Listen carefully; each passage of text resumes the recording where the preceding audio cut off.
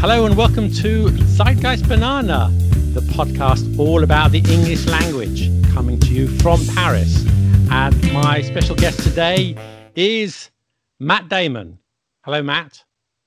Hi there. That's not Matt Damon, is it? What? Okay, no, it's John again. It's John again. But can I tell you, though, that I tried, to the listeners, I did try to get Matt Damon for the show today. Right. But he was too expensive. He wanted X and lots of zeros of dollars for his for him to join me here. But I sent John an email, told him all about it, and he said, "I'll do it for a packet of Pringles." That's what John said. The packet of Pringles hasn't arrived yet. You'll get it soon, I promise you. You'll get it soon. So I am once again joined by John. Hello there. From Monty English. Okay, and I'm going to start with a couple of things. First of all, I did get a complaint. What? Yeah, about Zeitgeist Banana, because I pronounce it Zeitgeist Banana. But I think there was a German listener who wrote in the comments. This is on our YouTube channel.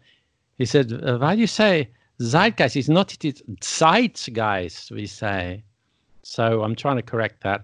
In my defense, though, I would say, and I think you'll agree with me, John, that in English we do say Zeitgeist, not Zeitgeist. We do indeed, yeah. You'll probably get another complaint because of your bad German accent. With good reason as well. So I would be careful if I were you. But yes, we do pronounce it, I guess, differently, don't we? Yeah. I think that's the thing with foreign words. It's always going to be slightly different, isn't it? Yeah, we do our best, but no. We do our best, yes. So today I've got a few mistakes. What English speakers make. What native English speakers make. Didn't you just make a mistake there, maybe?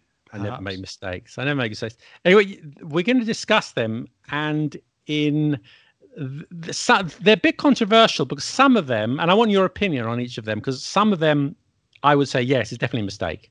Don't do it. Right. Others, well, not really a mistake. And the third case is maybe yes, maybe no. So I want your opinion on where do they come into? Which of those three categories do they come into? Okay, but before we start, I just have one more thing, because this podcast is called Zeitgeist Banana, as you know. So we talk about the zeitgeist and the news about language this week. And there was a very interesting story which I wanted to share with you about Johnny Depp. So Johnny Depp is suing the Sun newspaper for libel because they said in their column that he beat up his wife, his ex-wife, something he denied. But what's interesting is a story came out that Johnny Depp has a tattoo. Okay, so the tattoo used to say Winona Forever. Winona Ryder was his first wife. Mm. Now, you know, in English, this is the English language part. In English, you have the suffix "o" to mock somebody, like you're a fat so, sort of mocking somebody for being fat.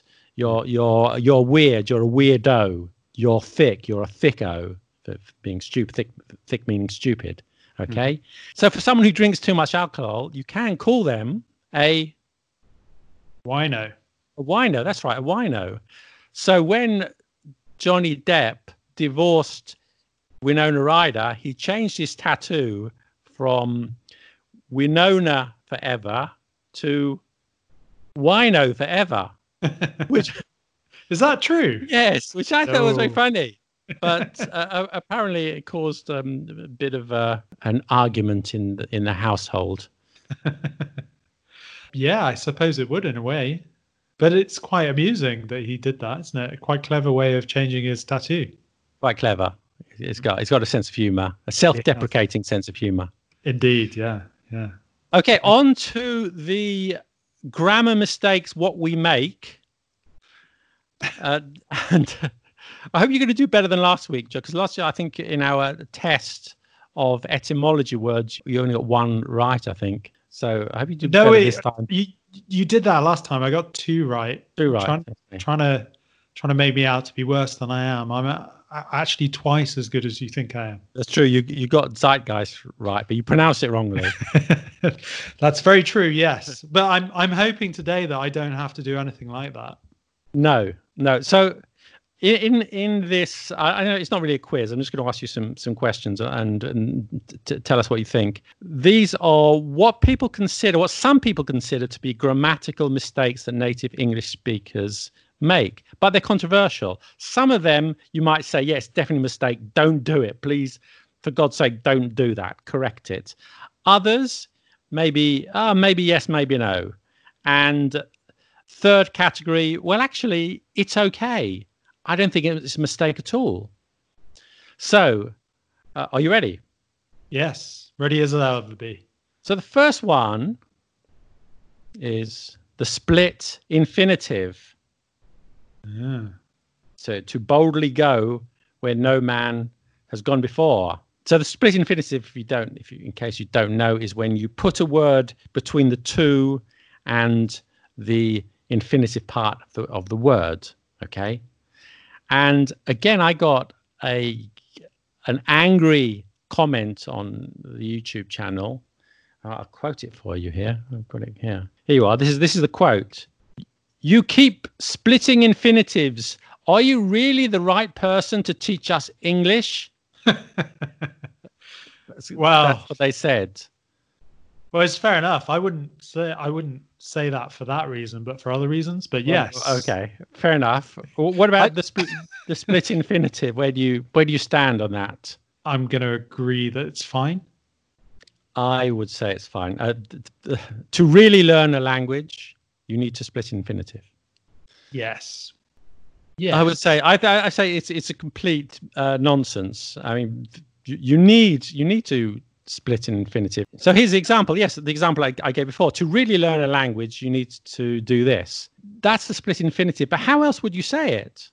I mean, the idea is you put the adverb part before the infinitive or after the verb. So really to learn a language? No, that's wrong. To learn really a language, you need to do this. To learn a language really? No, it doesn't really work. I think it's a nonsense rule, and it's not even a rule. So where does it come from? I'm interested to know why that's potentially seen as a mistake. Apparently, it comes from Greek scholars, because I really don't know. There might be some Greek listeners here, but in Greek, there's some kind of rule that you shouldn't split an infinitive, and somebody back in the day tried to apply that rule to English. And although sometimes it may sound better to not split the infinitive, it's not a rule. You just write what sounds good. You must remember to never split an infinitive. Yeah. Okay. I'll move on to the next one, and that is putting a preposition at the end of a sentence. Yes. So I'm supposed to comment on that, am I? So instead of saying, what are you looking at? You should say, at what are you looking? Yeah. So tell me, is it nonsense? Is it maybe yes, maybe no? Or is it good? Or should we correct that? You mean putting the preposition at the beginning? Well, no. I mean, is it okay to put a preposition at the end of the sentence? Yes, totally fine. I do that all the time.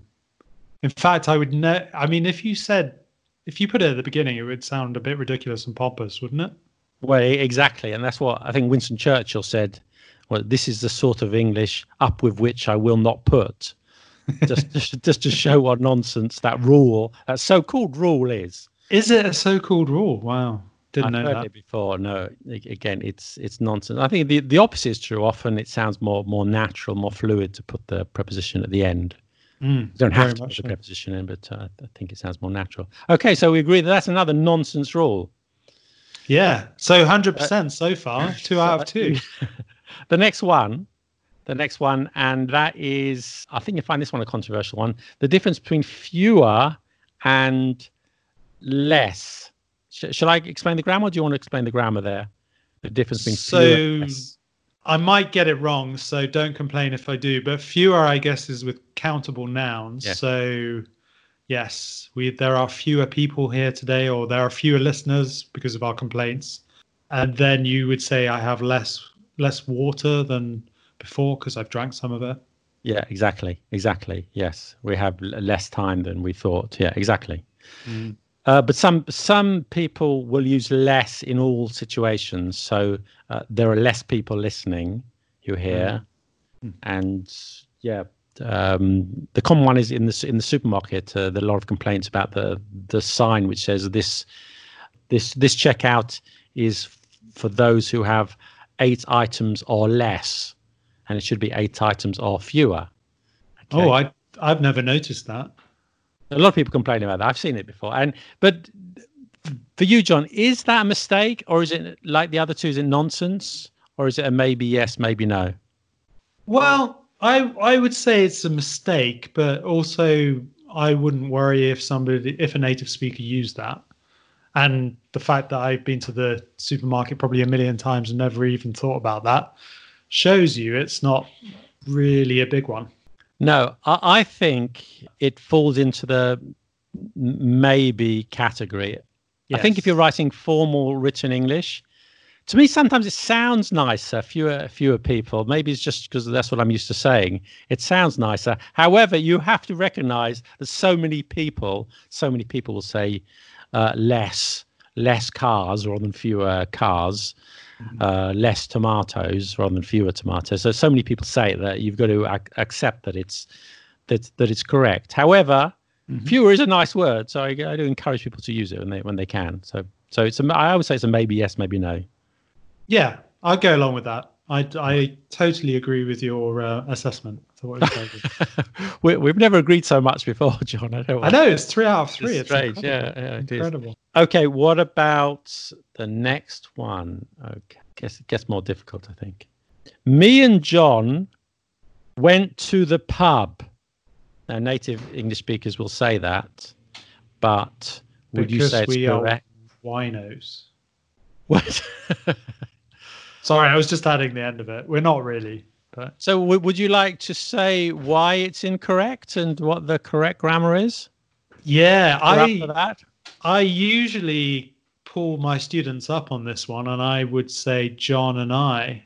But I also say that most native speakers would say me and John. Yeah, I mean, I think this is one of the things where, again, if you wrote it in a more formal context, you definitely wouldn't say me. You would say, yeah, John and I. So I think in spoken English, we all generally use it, don't we? It's just a kind of lazy way of speaking. But also, I think if you say John and I, it sounds as a little bit posh in a way, even though it's correct. I agree with you, actually. Wow. I'll just add that if anyone's listening and they're not sure which one to use, if like me and John went to the pub, if you remove the other person from the sentence, so in this case, and John, you just leave in the me, does it make any sense? Me went to the pub. It doesn't make any sense, obviously. So you say, I went to the pub. So you know it's wrong.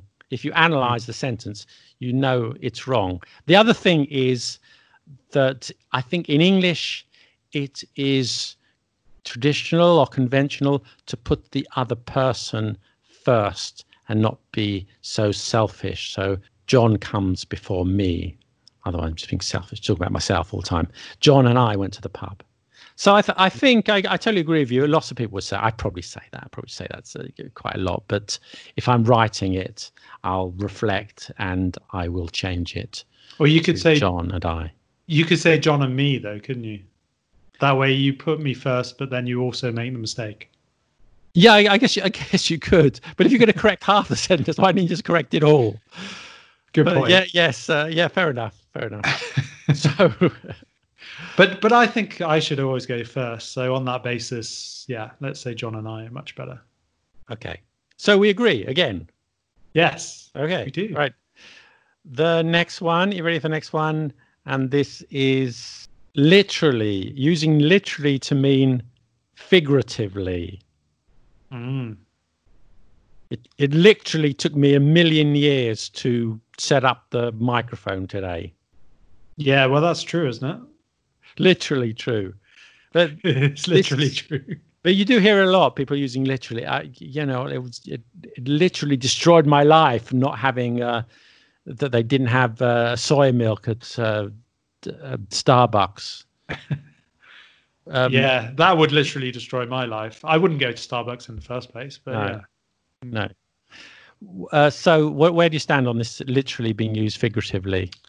I don't like it because I think often when people use it, they're trying to sound a bit smart and they're using it wrongly. So therefore they don't sound smart. I think it's usually okay because once again, if people are using it like that, then you have to accept that it's correct. However, I have a problem when it's overused. It's just being used all the time, becomes annoying. And the other thing is that in some sentences, it just sounds ridiculous.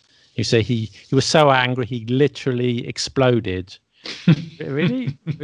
Just you leave yourself open to ridicule in those senses. So I think it's okay, but be cautious with it.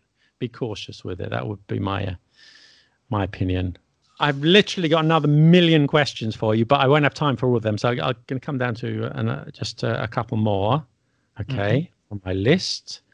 And so the next one is, I feel good. How do you feel? Yeah, I feel good. I feel good. Yeah, he did good in his exam. Is that right? Well, it's not right. I suppose we've taken this from the Americans, haven't we? Potentially. I mean, I guess in Britain we would do this less than. So tell everyone the correct answer and why he did well. He did well. So good is the adjective in this case, anyway, and well is the adverb. Yes, exactly. Yeah. I mean, maybe it's just me, but I think I kind of picked this thing, or I have picked this up from the fact that Americans would typically say that, or perhaps Australians as well. They would say that too. But I know it's wrong. I mean, of course it's wrong, but it's just, again, it's just a way of speaking, isn't it? Yeah, I would split it up. I say it's just so common now to say I feel good that I feel it's okay. However, in other situations, like he did good in his exam or something, I still feel that, yeah, it should be well in that situation. Yeah, I would agree with you there. It doesn't sound right, does it, if you say he did good? Yeah, doesn't sound right. Certainly not in written English. Even spoken English is questionable. But I feel good. Yeah, that's going to pass. Also, there's the song, isn't there? So the song, James Brown. There you go. Yeah. Yeah, you can sing it if you want. I feel good. Thank you. That one. Everybody knows it well. Yeah, but just because James Brown sang it doesn't mean it's grammatically correct. Not everything you hear in songs is grammatically correct. Yeah, well, that's true, isn't it? I mean, I think that's a very interesting point, isn't it? That songs, I guess, they have artistic license. Is that what you would call it? Where they change the way you would say things to make it sound more tuneful, I suppose, don't they? Would that be right? Also, when a song is too grammatically correct, it sounds a bit weird. So, for example, Ain't No Sunshine When She's Gone. Now, if you were going to sing There Isn't Any Sunshine When She's Not Here, I don't think it would have been a hit. Well, that's the key, isn't it? Really, it's whether it's a hit or not, or it could be a hit or not. Well, I've got one more for you. Okay. And this one is kind of a difficult one, actually. Neither of them is here today. Neither of them are here today, which is correct. Neither of them is here today. You would say that? Yeah. I would probably say that, but I'm not sure, though, if I would. I think if I'm thinking about it and writing, I'd probably say neither of them is, because neither means this one or that one. So it should take a singular verb. But probably in conversation, like a lot of people, it's next to the word them. So I might put an R. I might put a plural verb. What do you think? Neither of them are coming. Sounds okay. Neither of them is coming. Yeah, it does sound okay, doesn't it? I mean, again, this is probably something that I've never really thought about. So that in a sense means that both sound okay to me. Yeah. So I think again, I think some maybe yes, maybe no. I think maybe in written English. I'm not even sure myself. I think in written English I would say neither of them is, though I might need to investigate that further. Yes, I think you should. I mean, these things are open to interpretation, as we said earlier, aren't they, to some extent? Yeah. Yeah. So, yeah. Right. Okay. Well, you did pretty well. Well, we agreed on most of the things. So I would have done badly if I hadn't agreed with you on most of the things. That, of course, if you disagree, then you won't get your packet of Pringles. We'll see. Well, at least you're cheaper than Matt, whatever. You're cheaper than Matt Damon. But it has been a pleasure to have you here with us again today. Well, I always enjoy it. I always enjoy it. It's always a pleasure.